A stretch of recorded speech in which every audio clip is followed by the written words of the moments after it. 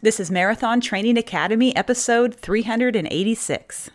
Thanks to Rebalance Health for sponsoring the podcast. Rebalance has everything you need for stress management in a single system, uniquely formulated with natural ingredients for women and men. So optimize healthy cortisol levels and feel incredible throughout the day. Visit rebalancehealth.com. Use the code MTA for 20% off. That's rebalancehealth.com, code MTA. Thanks also to UCAN. We know it can be tricky to fuel during your run. UCAN is famously gentle on the stomach and provides a steady release of energy. You can try it out at ucan.co/MTA. That's ucan.co/MTA and save 20% with the code MTA.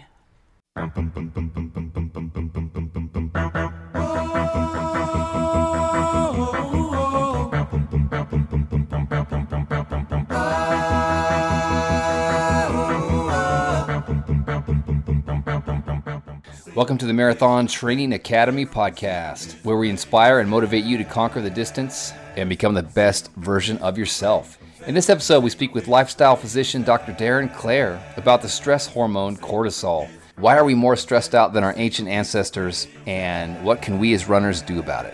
And don't forget, inside the Academy, as a member, you get all of our back podcast episodes, training plans, premium courses, and more. Find out how to join when you visit marathontrainingacademy.com. Hey, we are back. We were actually sitting in Avignon, France right now. Beautiful medieval city in Provence. We came to Europe right in time for a massive heat wave, apparently. Yes, we did.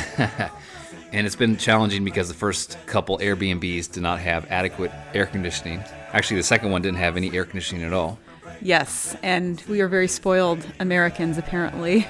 Yes. Used to having central air, and it was kind of a huge shock to the system. So yeah, we are on our way to the Mont Blanc Marathon and a couple other things. We're going to be road tripping throughout Europe this summer. We are podcasting, of course, from the road and are excited about this episode. It's all about cortisol and stress. We're calling it the stress episode, and I have some personal anecdotes about stress. Yes, we do. And travel that I could share in a moment. But let's start on a positive note, because we have some amazing reports that came back from the Grandma's Marathon in Duluth, Minnesota. Of course, Angie, you ran that marathon as your Minnesota race a couple years back. That's right. I think that was in 2018. Yeah, we heard from several Academy members. I'll read what they posted here. This first one comes from Ashley. She says, training for Grandma's Marathon 2022 really started for me in December of 2021 when I unexpectedly lost my dad to COVID after 5 horrific days of making medical decisions. I found myself in an unfamiliar place. I was not myself. I had no motivation to run or exercise or see friends or plan vacations. It was the lowest I've ever felt. I finished the month of January with a total of 6 miles. In February, I signed up with MTA coach Cindy and felt like I was starting from ground zero despite having previously ran 10 marathons. Training was going pretty well. I was getting my long runs in consistently, hitting my race pace and tempo miles, and being consistent with strength work and recovery. Then at the end of April, I tested positive for COVID after avoiding it for 2 years. Luckily, it was a mild case, and after a few days, I was back to work and easing back into easy runs. I went into race day feeling like I had done the best I could with what the last 6 months had given me. I was happy to be running a familiar race. It was my 4th time at Grandma's, while not feeling like I was in PR shape. Coach Cindy gave me the advice to pace by heart rate, which is what I did through mile 20 or so. Although I didn't feel that great the second half, I finished in 4 hours, 25 minutes, and 36 seconds for marathon number 11. Thank you, Coach Cindy and MTA, for the inspiration and positivity. Well, congratulations on navigating so many challenges, so many unwanted things that were thrown in your path, like losing your dad. We're really proud of you for doing the best that you could, and also just going into the Grandma's Marathon and giving it your best. So, yeah, congratulations on completing marathon number 11. This comes from Amy. She says, marathon number 10 is in the books, 20 years after running my first marathon. My body might be 20 years older, but I was better trained for this race than I've ever been thanks to MTA coach Abby. Nice. I really wanted to run sub 5 hours, and when I rounded the curve, I saw I made my goal and was elated. My finish time was 4 hours, 49 minutes, and 46 seconds. That's great. Yeah, age is just a number, right? That's for sure. You can still run strong 20 years from now. And this comes from Mike in the Academy. He says, today was special for a number of reasons. First, I began a running streak on January 1st, 2020, making today 900 straight days of running. Wow. Secondly, I started running marathons 15 years ago, and I've been an MTA listener and fan since it began. Thanks, Trevor and Angie.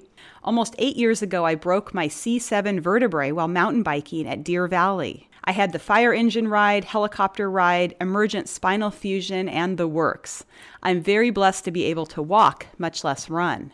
And while marathon times aren't the most important part, I've not been able to break 4:30 since my injury until today. Admittedly, it was a great day at Grandma's Marathon. I ran it because of Angie's review back in 2018. And yes, I used lots of third-person talking after mile 20 following the most recent podcast. That's a reference to our last podcast where, Angie, you were sharing about how you refer to yourself, sometimes call out your own name. That's right. You can do it, Angie. Which sounds kind of dumb, but give it a try. That's right. It worked for Mike. He says, I was happy to finally achieve my sub-30 goal again. Thanks for all the positive posts here. You all continue to help me do hard things. That's cool. Thank you, Mike, for sharing that. And sub 4:30, run there at Grandma's. That's a stellar time. Okay, one more great shout out here from the Grandma's Marathon. This comes from Jane. She says, my first marathon is in the books. It was the most gorgeous day for running at Grandma's Marathon. I felt a sense of calm at the starting line, and I was able to stay in the moment for the most part and watch the miles tick by. I started feeling a little toe pain at mile 6, but still felt pretty good at the halfway mark. At mile 16, I slowed to a walk, passed my friends, and grabbed a bottle of UCAN. When I started running again, there was so much burning in my toe that I stopped to take a look. I had a huge blister that had ripped, so I strapped on a couple of Band-Aids and kept on my way. I decided at that point that finishing would be my goal. I tried to disown my toe like your podcast taught me to. Unfortunately, I started getting a second blister on my next toe. Without the foot trouble, I think I could have done really well. I fueled my whole race with UCAN. I had the UCAN snack bars, the Edge gels, and the Hydrate electrolyte mix. I usually finish my long runs feeling very nauseous, but I felt pretty darn great at the end thanks to UCAN. So thanks for introducing me to the product. It's been a huge game changer for my fueling. I never thought I'd be able to run a marathon. My mantra at the end was one I never used before, but it's what I will take from this experience into the rest of my life. It was, I can do hard-ass things. Thanks, MTA, for all your help in getting me through 26.2. Well, it sounds like your toes did not appreciate your decision to run a marathon, but that happens. It reminded me of what Mike Wardian, the ultra runner, is doing right now. He's running across the U.S. doing like 50 miles a day. You know, he's just a machine. Yes. But he's posting on Instagram, and he shared a photo of this massive, scary-looking blood blister on the side of his foot. It was probably one of the worst blisters I have seen. Yeah, it was a little bit gross, and I'm not even someone who gets grossed out. Yeah, Angie's a nurse. She's seen a lot of gross stuff. Yeah, so I can't imagine having to just strap that up and run your 50 miles the next day. It's just... But I'm going to think of Mike when I'm trying to do my marathon this weekend. If this dude is doing 50 miles a day on that foot, you know, what excuse do I have?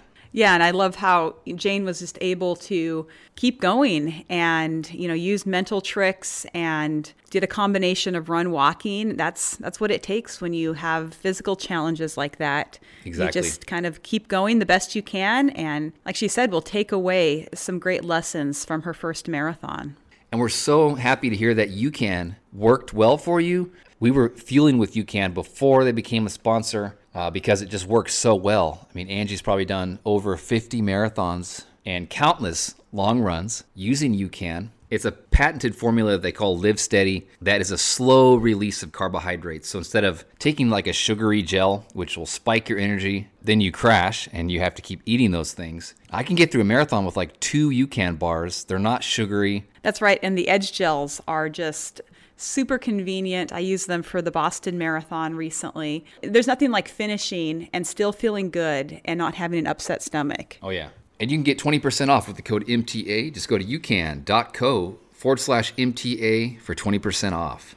Well, hey, as we mentioned, we're traveling in Europe. We're going to be in France, Switzerland, Hungary, Germany, at least Bavaria, Italy, and Spain. And Austria? Oh, yeah, and Austria. Oh, and Liechtenstein. Forgot about that one. And if we like it, we'll just maybe stay over here for a year or two. The kids are giving us the side eye right now. And another opportunity to come to an MTA meetup, of course, is the Richmond Marathon happening this year. Just want to give everybody a heads up. Angie's running it. I'm going to do the half. It's in Virginia, of course, the capital city. Always beautiful in the fall. It takes place November 12th. We're going to have a meetup after the race, probably at a brewery, which is like my main reason for going. I don't know about yours, Angie. Definitely not. Looking forward to doing the half again. I did it last year and really enjoyed it. Yeah, in addition to the half and marathon, they have an 8K, great fall scenery, awesome finisher swag. And another great thing is the course is mostly flat with some rolling hills, which makes it great for first-timers or those looking for a PR. And best of all, there's a downhill finish right at the riverfront. Yeah, so if you're hearing this in time, you can beat the July 1st price increase if you go to richmondmarathon.org, richmondmarathon.org, and let us know if you're going to be there. We'd love to see you. So this episode is all about stress, and I've got a quick story about our travels that I think pairs nicely with our episode on stress and cortisol. We flew into Madrid because we were pretty flexible on which country to fly into. I pretty much picked out the cheapest tickets and the place where I can get the cheapest rental car. Madrid was the most affordable, and I was excited because we'd never been to Spain, so we were excited about going to Spain. Booked the tickets through American Airlines, flew out of Reagan International Airport in D.C. with a connecting flight in Boston, and then Boston across the pond to Madrid on a red-eye flight through Iberia Airlines. That was what was supposed to happen. Yeah, what could go wrong? So we make it to Reagan, and our first flight is delayed. As our flight to Boston was landing, our flight to Madrid was boarding. So we started to panic, and we're like, man, we got to run over to the Iberia flight. Maybe we'll make it. So what we didn't realize was the international terminal is like Terminal E in Boston. We flew into Terminal B. We got to get on a bus, go through all the stops till you get to E, and then go through security at the international terminal. So by the time we make it through security, and it's like really feeling doubtful, like our plane is loading as we're going through security, and everything's taking forever, of course. As it does when you're in a hurry. I know. Time is not on our side. So we get to the gate as our plane is taxiing away. We watch it taxi down the runway without us. Very sad. So I went to the American desk, which is back in Terminal B, and I said, hey, our flight was delayed. And they're like, okay, sorry about that. Here, we'll book you on tomorrow's flight, same time, because there's only one from Boston to Madrid on Iberia Airlines. We'll put you on tomorrow's flight. So they issued us new tickets, put us up in a hotel. We had to like cram into a taxi. We had to go like 14 miles out of town. Thankfully, the hotel was nice. We didn't have our check bags, so we're just making do. We get up the next day in our same clothes and go back to the Boston airport nice and early, plenty of time. Our flight doesn't leave till 5:20 p.m., so we get to the Iberia desk right as it opens. They print out our boarding passes that American Airlines issued the night before, and they said, hey, your son Liam's ticket doesn't have a ticket number. And I'm like, okay, can you just like give us one? And they're like, nope, that's American's problem. You got to talk to them. Give them a call. Well, I know to call American Airlines, it's like a 2-hour wait on hold. So they told me, well, just go talk to them at the American Airlines desk in Terminal B. So Liam and I walked to Terminal B. It's a mile walk. We get there. They're like, well, that's weird. We don't know what happened. The lady made a mistake last night when she issued our new tickets. It took forever for them to fix it. And they noticed that it said child on my ticket for some reason, but they couldn't fix it. But they said, that's okay. They should be able to change it in their system at Iberia. So I'm like, okay, great, thanks. Liam and I walk all the way back to Terminal E, 1 mile walk. We get to Iberia. They printed out my boarding pass, and it still said child, CHD. Those little 3 letters, they said, would prevent me from getting through security. So I'm like, okay, can you just change it? Like, no, we can't change it. American Airlines issued the ticket. They have to change it. I'm like, well, so they sent me here because they couldn't fix it. I'm like, well, we can't fix it. Too bad. Go back to American. I'm like, I just came from there. It's like the impossible scenario where you're caught in this loop where no one can do anything for you or no one will do anything for you. Yeah, by this time I have like 2 hours left, right? Now I'm racing against the clock for the second day. So I go back to American. I'm like, hey, they couldn't fix it. They're like, that's crazy. I'm like, what do we do? It's like, we'll just delete the ticket and issue you a new one. I'm like, okay, fine. They deleted it, issued me a new one. It was a big hassle because they had to like talk to the international desk and all this stuff. So supposedly we're good to go now. Rush back to Iberia. Now we have about 20 minutes before our plane starts boarding. Meanwhile, I and the older 2 boys had went through security again for the international flight just waiting for you and Liam to get the ticket situation figured out. So, we're seeing our flight is starting to get ready to board and you're still not there, kind of feeling stressed, texting back and forth. It was weird. Yeah, I was just being bounced back and forth. I was like stuck in airport hell. Like I've never had anything like this happen just because of technical glitch. It was just a mistake made by the agent and no one knew how to fix it. And Iberia said that I couldn't board the plane and I couldn't go through security. So long story short, we watch our plane taxi away for the second time. Yeah, and they absolutely refuse to let me go. I'm like, can I just try to get through security? Maybe they won't even look at my ticket. They're like, nope, you can't. Too bad. Go back to and talk to American again. At this time, I'm like thinking to myself, okay, it's the second day in a row I've tried to get on this flight. And I have gone back and forth between these two desks. And for some reason, they don't call each other. Like no one will pick up the phone at Iberia and call American. These ticket desks are like separated by a mile. And I'm like having to run back and forth, just getting bounced around. And at this point, I'm thinking, am I in a simulation? Am I in the Truman Show? This is unreal. It was just really weird. So after we missed our second flight, the Iberia flight that we should have been on left without us. Then American decided, forget Iberia, we're going to send you through British Airways. They don't care if your ticket says child. So we flew through Heathrow Airport, through London, made it to Madrid, lost a day of travel and a night of sleep. But we finally made it. I don't think we smelled too good by the time we got there. No. And when we landed in Madrid, it was just like a record heat wave. I think it was like 102 degrees. Yes. It was quite the 3 days of unexpected travel.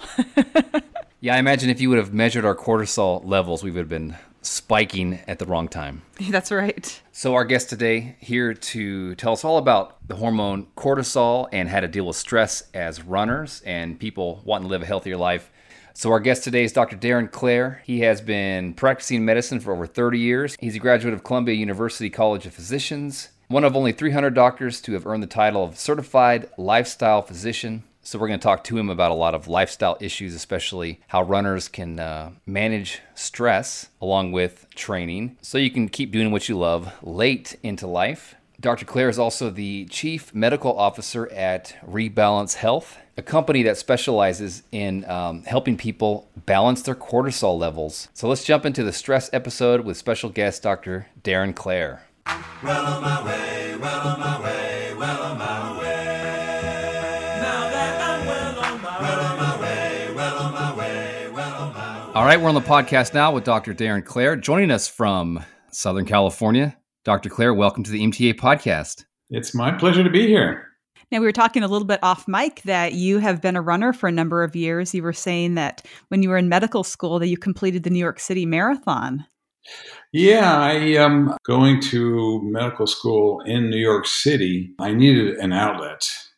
Running is great, as you both know, because regardless of what time it is and what else is going on, you can always throw on your shoes and take off for a while and get some exercise. So it worked well for me in medical school, and I just kept doing it after that. So I read in your bio that you're one of only 300 doctors who is a certified lifestyle physician. So what exactly is a certified lifestyle physician? What kind of work does that enable you to do?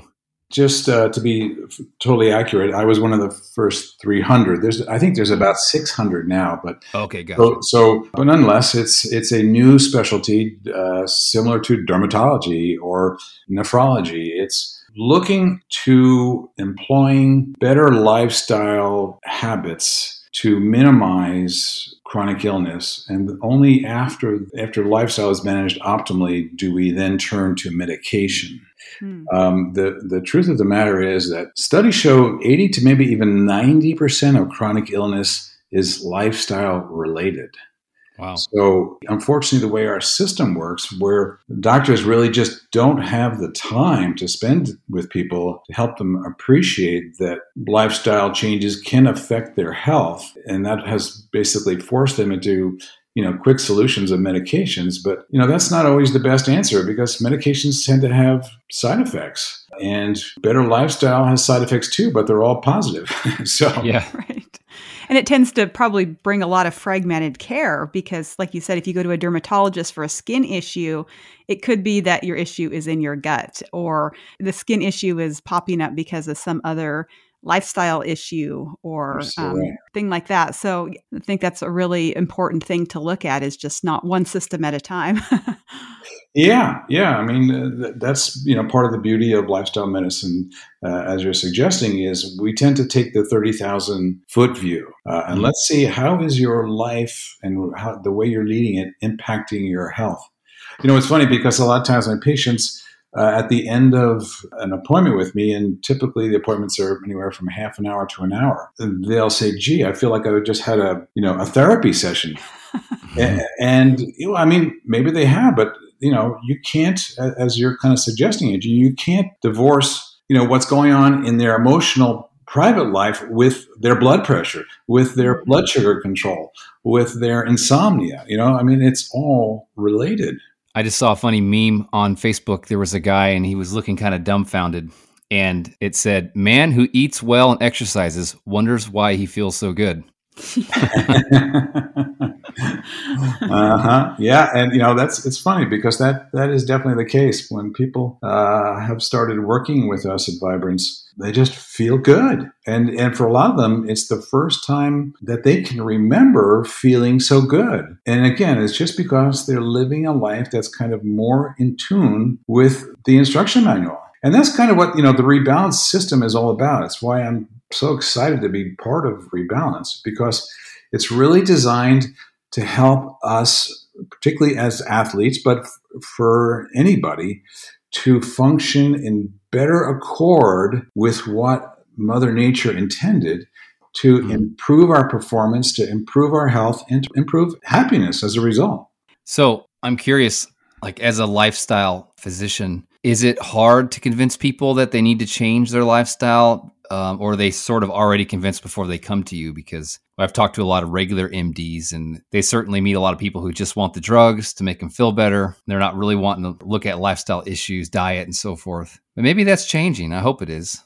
Yeah, it's a good question, Trevor. Honestly, one of the blessings, shall we say, that might not be the right word, of COVID was, for a lot of people, it was a wake-up call. We have, for the last at least 50 years, or maybe a little longer than that, come to believe that, modern science is going to save us, and we don't really need to do much. Just wait, and the pill will come along that's going to fix our problem. I've been aware of that, for a long time, that was not the case. And in fact, to give you an idea of where I come from, I started out in anesthesiology, and I just got to a point where when I would be, at 3:00 in the morning in the operating room giving anesthesia in this emergency situation, which is, even no matter where you are, it's a very dangerous time. It's a very serious risk involved with having emergency surgery 3:00 in the morning. And I just found myself saying, gee, if these people had just eaten a little differently, if they had just gotten a little more exercise, whatever it was, they wouldn't be here risking their life right now. And so, I realized that. And I think, again, getting back to COVID, I think a lot of people just realize, hey, you know what? Maybe modern medicine isn't always going to be there. Maybe we do need to start taking our health more seriously. And so my practice actually got busier, which I was very gratified to see. I think people are, Trevor, as you suggested, waking up to the idea that there's no magic pill for good health. Good health is a culmination of leading a healthy life. And I think sometimes we think we have more time. You can kind of kick these issues down the road, but then something like COVID comes. Right. And if you are vulnerable in certain areas, then it can just be a lot more serious. I mean, even for healthy individuals, I think it was kind of a wake-up call for some of us. But yeah, it's definitely something that we need to be taking seriously. Yeah, sometimes you don't have that time to change because you just get hit with something that you weren't expecting. Yeah, absolutely. Absolutely. So I think the numbers are somewhere like 80% of people who succumbed to COVID had, a couple of comorbidities, whether it's obesity or diabetes. But you very appropriately mentioned that even healthy, in quotation marks, people kind of got a wake-up call.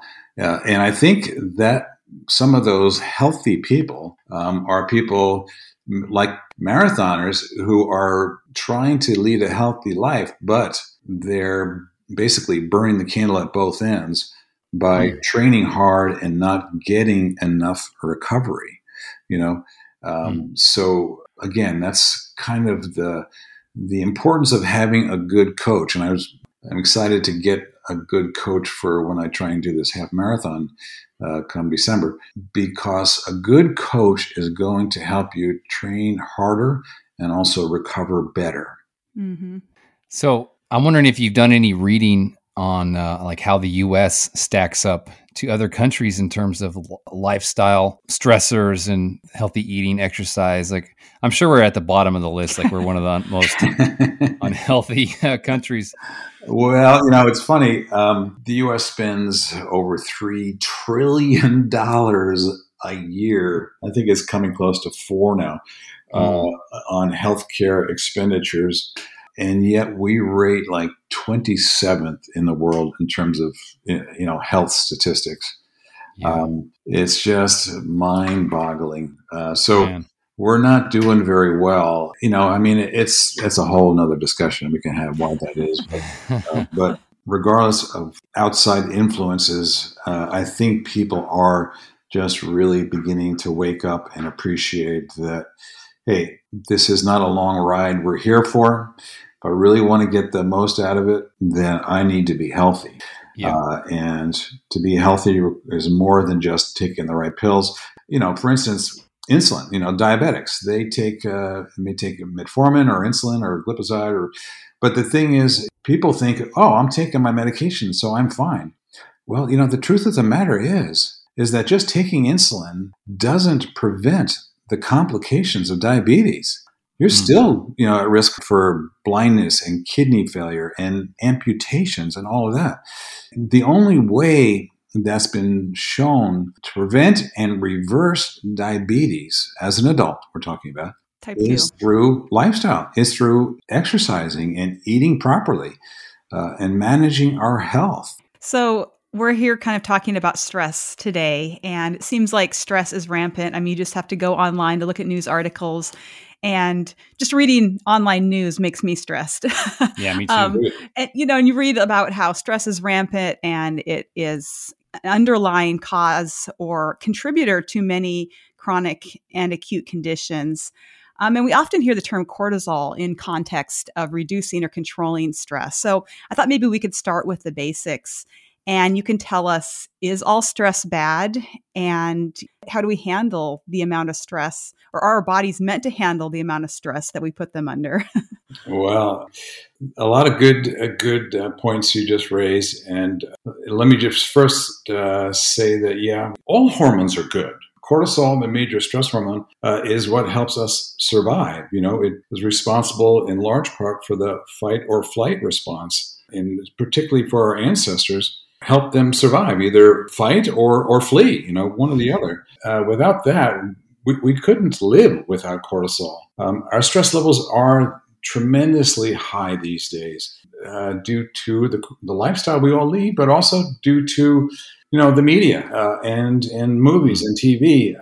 If you want to increase sales, you have to get people's attention, and creating stress gets people's attention. What happens over time, though, is people get used to that level of stress, and so it doesn't get their attention anymore. So the need is to increase the stress. It's like when I was young, which is, again, a long time ago, you go to a scary movie and, you didn't see any of the blood and guts that you see these days, and yet you were scared. These days, unless there's a lot of blood and guts, it just doesn't get that same rise, So basically, we have just adopted this life of increasing stress, which is really not, as I put it, according to our instruction manual. The lives that we lead were designed for the life that existed, 1,000,000 years or so ago, where there was not so much stress. life was pretty chill most of the time. And that has created a lot of problems due to the fact that we lead this stressful life when we were designed to lead a life that was only occasionally punctuated by stress. So what do you mean specifically by instruction manual?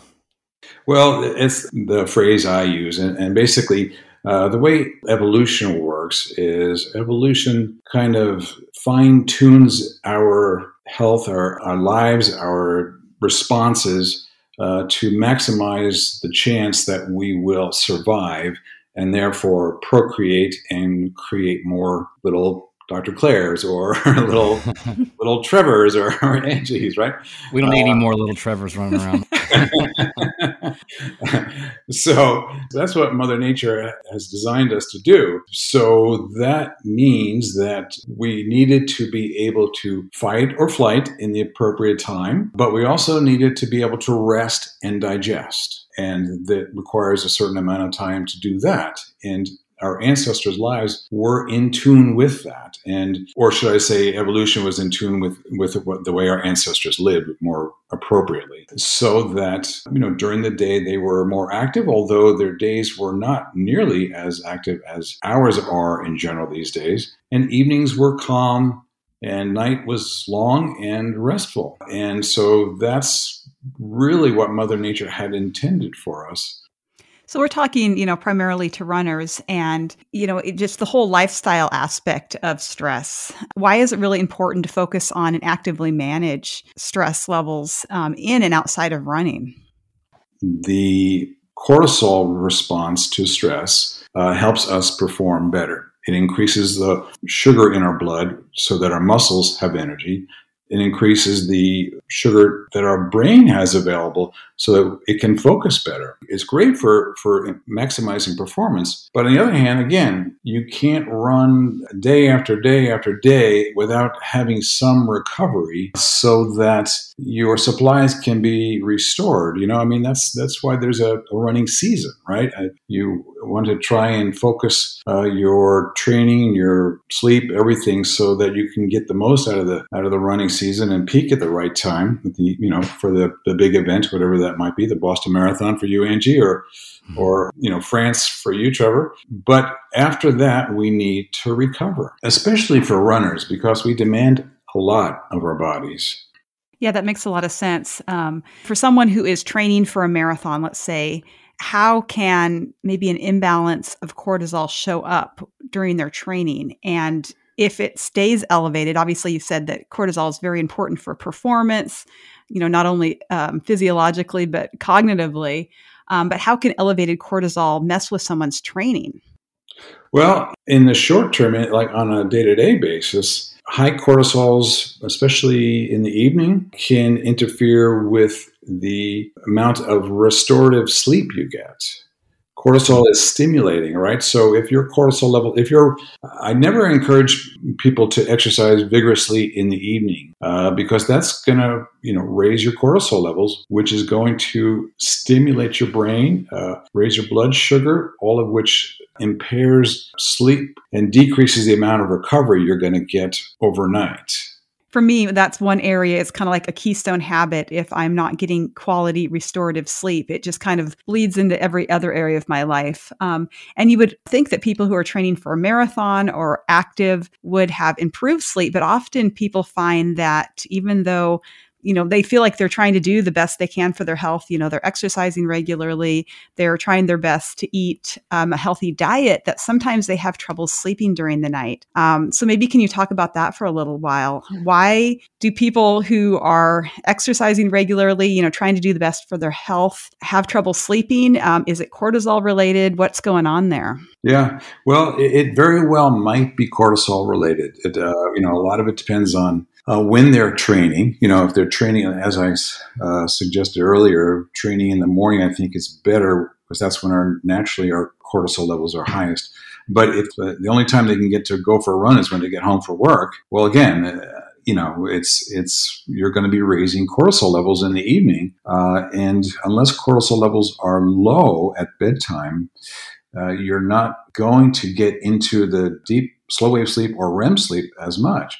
But it also depends on their diet. Again, eating later in the evening can also affect how quickly you can get into slow wave and REM sleep. And due to the fact that for some reason, there's some idea that, I don't need 8 hours of sleep. I get by with 6. Yeah, you know what? That's the biggest pervasive myth I think I've ever heard. There is no free lunch. You need to get enough sleep. If you're crowding your sleep with only getting 6 hours and then, you're not falling into deep sleep right away because, well, again, either training or eating or, if you're on your computer, because now you're training for a marathon, so you're spending a lot of time training. So that means you're pushing off some of the stuff you would normally do, let's say earlier in the evening or even in the afternoon. Now you're working on the computer right up until bedtime. Well, that's going to keep your body and your brain stimulated. So it's going to take you longer to get into the slow wave and REM sleep, which means you have less time available to get those levels. And those times are when your body is really doing the restorative work. Mm-hmm. Trevor persecutes me because I'm kind of a sleep zealot. I'm a really light sleeper, and I do find that I need a good 8 hours of sleep a night. And so, I've got like the blue blocking glasses in the evening, and I'm off my computer. Our bedroom's cool. There's blackout shades. I wear the sleep mask. I've got like a sound machine, like all the things, I give you a hard time because you go to bed at 9:15 every night, like an old person. So I can get my 8 hours. Well, this is one old person that does that, and I really enjoy it. I feel a whole lot better when I do. But, all the things you're doing, Angie, and I want to salute you for doing them. What they're doing is kind of mimicking Mother Nature, right? I mean, first of all, the blue blocking glasses, well, there was no computers. So there was no excess blue rays in the evening. Come evening time, the air temperature outside tends to drop. So being in a cooler room is kind of mimicking Mother Nature. Just settling down the body prepares you for the good night's sleep. That's why we invented Relax. It's because you can't just turn the switch off, You have to prepare the body for a good night's sleep. So Relax is designed to take us from this energetic day into a settling down, preparing the body, reducing inflammation so that come bedtime, boom, you're out quickly, you get a maximum amount of deep sleep, and you get the maximum recovery as a result. How does it do it, though? How does Relax do it? Yes, sir. Well, the ingredients in it, I'm very proud of the team we have that, have come up with these formulations to really help people function, whether they're athletes or not. We want to maximize cortisol levels during the day. We also want to help them get maximum restorative sleep. So with Relax, which is the superceutical, as we call it, that helps people prepare for sleep, we have a variety of things like magnesium, which is relaxes muscles. It also is calming. We have Magnolia officinalis. We've got ginger, which reduces inflammation. We've got sage, which is anti-inflammatory, and a number of other things. I won't go into the whole list, but basically the idea is after the busy day, we're reducing inflammation, we're relaxing the brain and the body so that the person can most efficaciously fall into that deep restorative sleep. Without a glass of wine.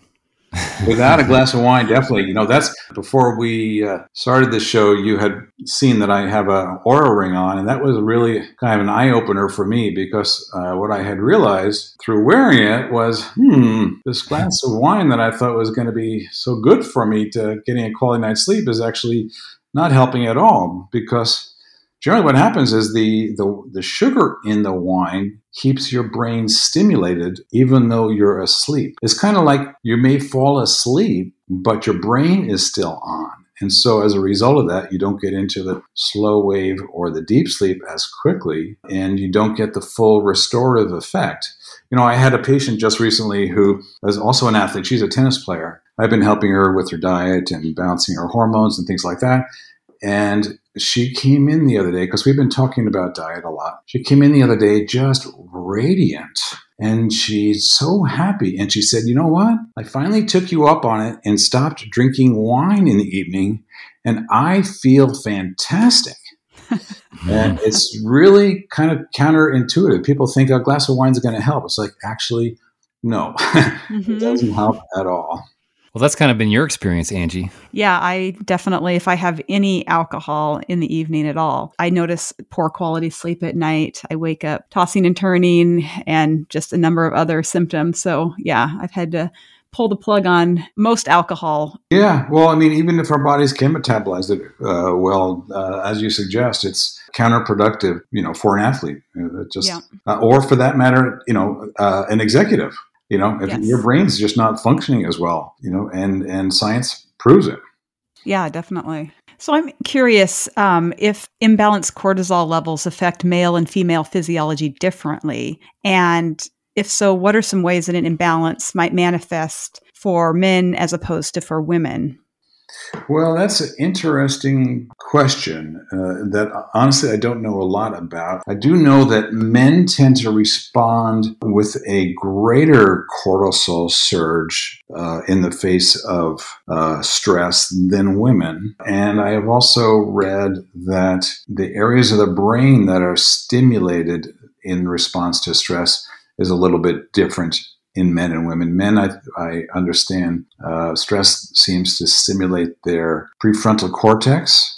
And in women, it's more, the limbic system is more primarily stimulated by stress. And there are some theories as to how that plays out in terms of, behavior and whatnot, which honestly, I haven't seen enough to be able to comment on, but there's definitely seems to be, an inborn difference in the way men and women respond to stress.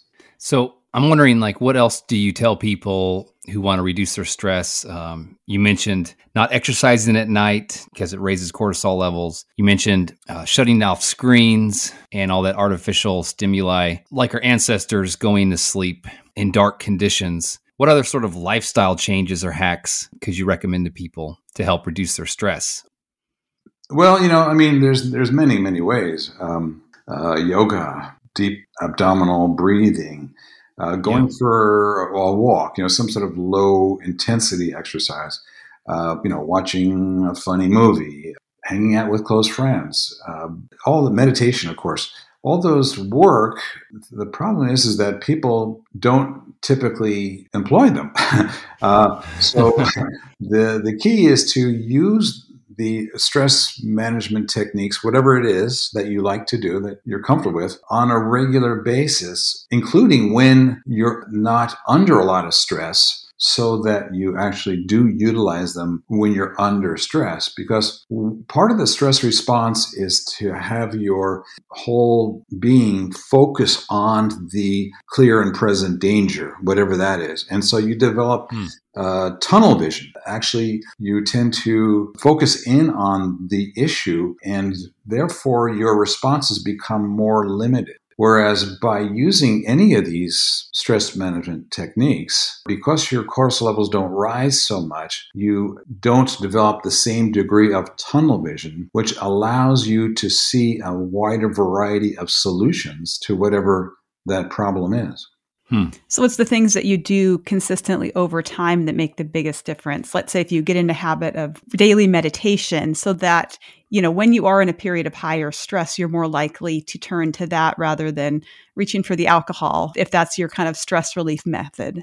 Absolutely. So I know a lot of people are probably thinking, yeah, I've got a lot of stress in my life. What is the most accurate way to determine if cortisol levels are imbalanced? And if our listeners determine that their levels are too high, what are some methods they can use to lower these levels?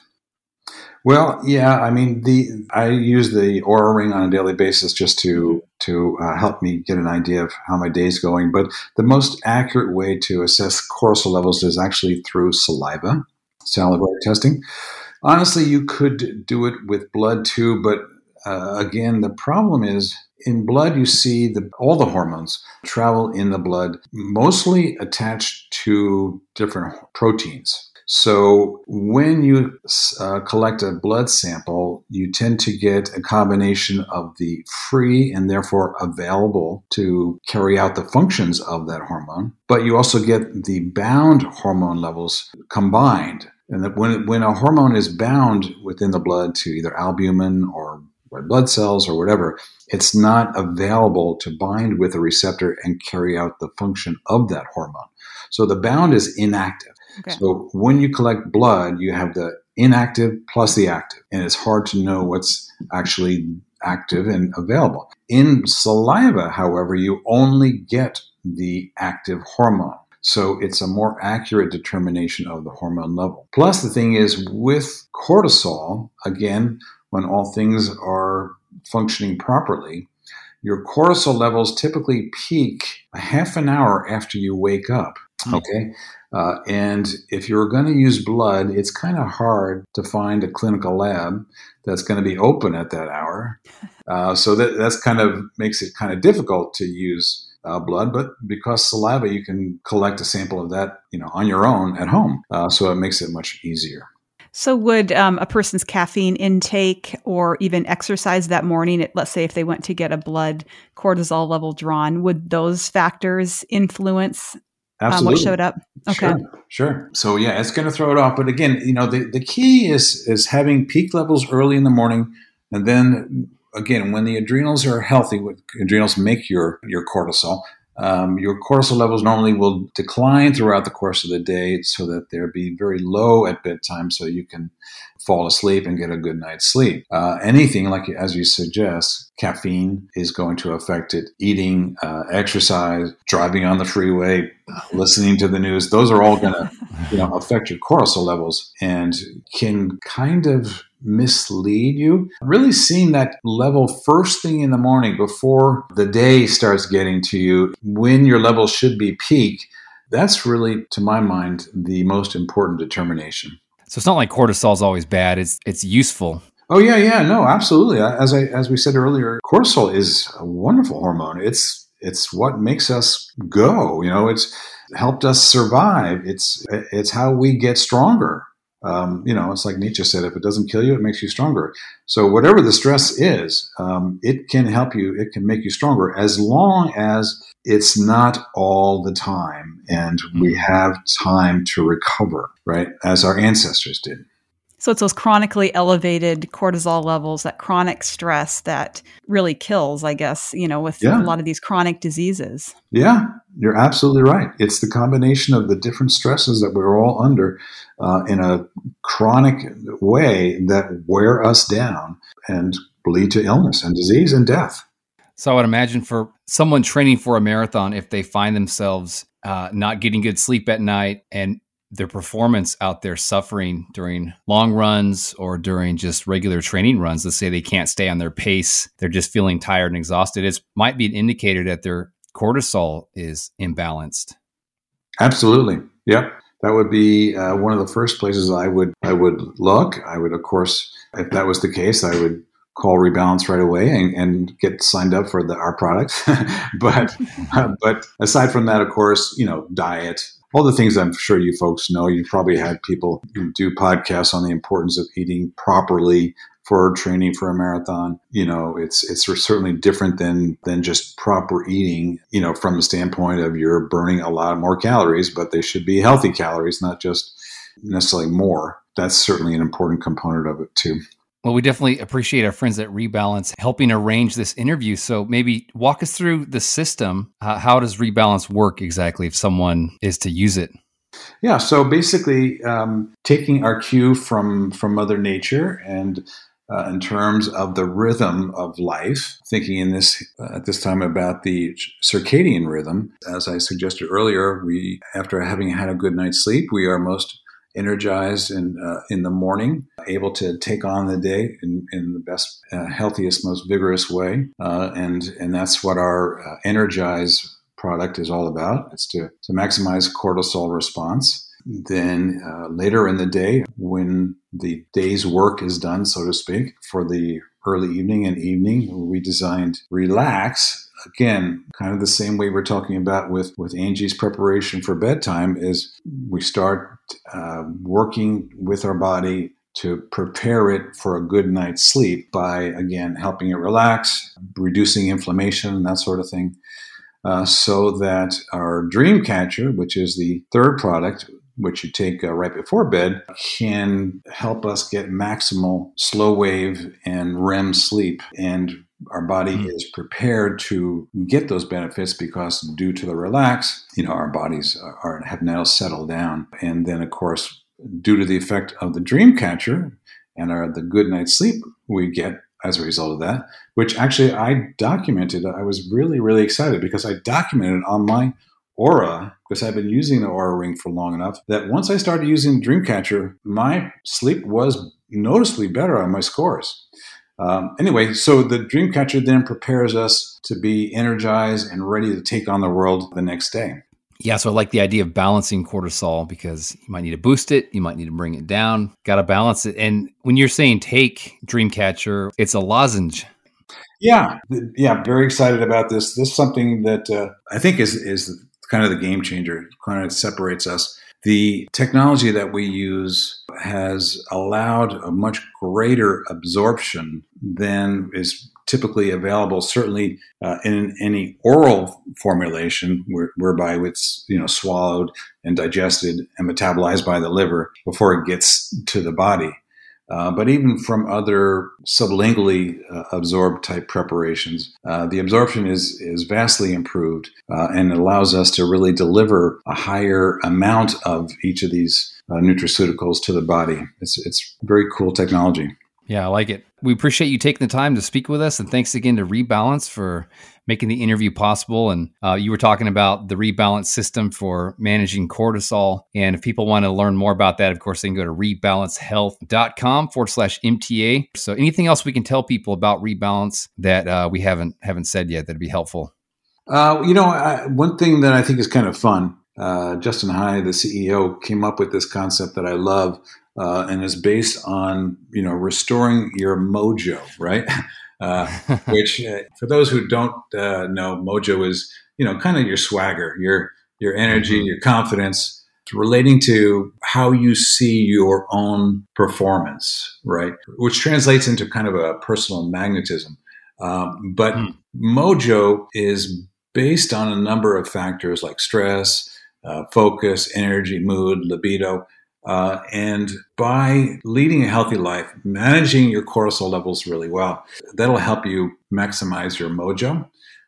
So Justin created this mojo meter, which is kind of cool. It's a little quiz you can take if you go to the website, rebalancehealth.com. It's kind of fun, and it can give you some insight into how you stand. I like the idea of mojo. It reminds me of the song by The Doors, LA Woman. And there's sort of a bridge in the song where he just keeps repeating, Mr. Mojo rising. Yeah. Keep on rising. It's a great song. I remember finishing the Marine Corps Marathon, listening to that song. My playlist just like shuffled to it during the last mile. So keep your mojo high while you're marathon training. That's right. I guess one last question. You mentioned that you're going to be turning 69 this month. My dad just turned 70. And looking back at the lifestyle that you decided to live, looking back, has it paid off? I think so. Most people are kind of shocked when they meet me because I seem to have a level of fitness way beyond what they expect of a 69-year-old. I'm 69, but I basically take no medications, have no health issues. I'm still physically very active and plan on being so for a long time. I was very, very enthused to see was it a podcast or an interview that you did of a 70-year-old man who did the marathon in freaking unreal time, like 3 hours and 19 minutes or something? Yeah, that was Gene Dykes. That's right. Yeah, Gene Dykes. Just amazing, So it was so encouraging to me, not just for my own self, but because that's what I'm always telling people, my patients and other people is, look, you're underselling your potential. Mm-hmm. Right. I remember reading not too long ago about a gentleman who completed the triathlon in Hawaii. Kona Ironman. Kona Ironman. I want to say he was 86 and he completed in 13 hours. I'm going, that is just amazing. And again, it's not that everybody needs to try and do that. It's just, to me, an indication of what our potential is if we practice good lifestyle, if we have good coaches and we dedicate ourselves, if we believe in ourselves and we're willing to do the work, look what's possible. Look what the two of you have done. I mean, you're both phenomenal. No, thank you. And I like that it's never too late. There's people who are changing their lifestyle in their 50s, 60s, 70s, and seeing a turnaround. Yeah. And so I think that's really encouraging. Like the investments you make in your health will pay off no matter your age. But the sooner the better. Yeah. Absolutely, the sooner the better. But Angie is absolutely right. Your body, and as long as you are breathing, your body has the ability to heal and recover. I've seen it time and time again in my 40 years of practice. Don't ever say give up unless you really are ready to give up, because Right. the potential is still in us. Our bodies are amazing, have incredible recoverative abilities if our mind and body are together. Awesome. It's been an honor speaking with you. And thanks again, Dr. Claire, for sharing your wisdom here with us on the MTA podcast. Well, thank you so much, Trevor and Angie. I really appreciate it. And I hope I've been of some help to your listeners.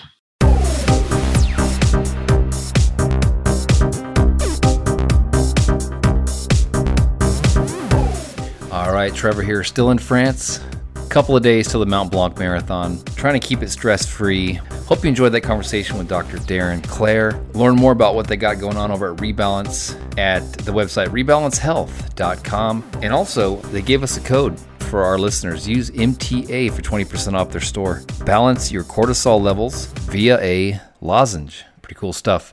Just want to say thank you for being a listener to the podcast. You guys are awesome. If we can help you in any way, please reach out. We've got a contact form on our website, marathontrainingacademy.com.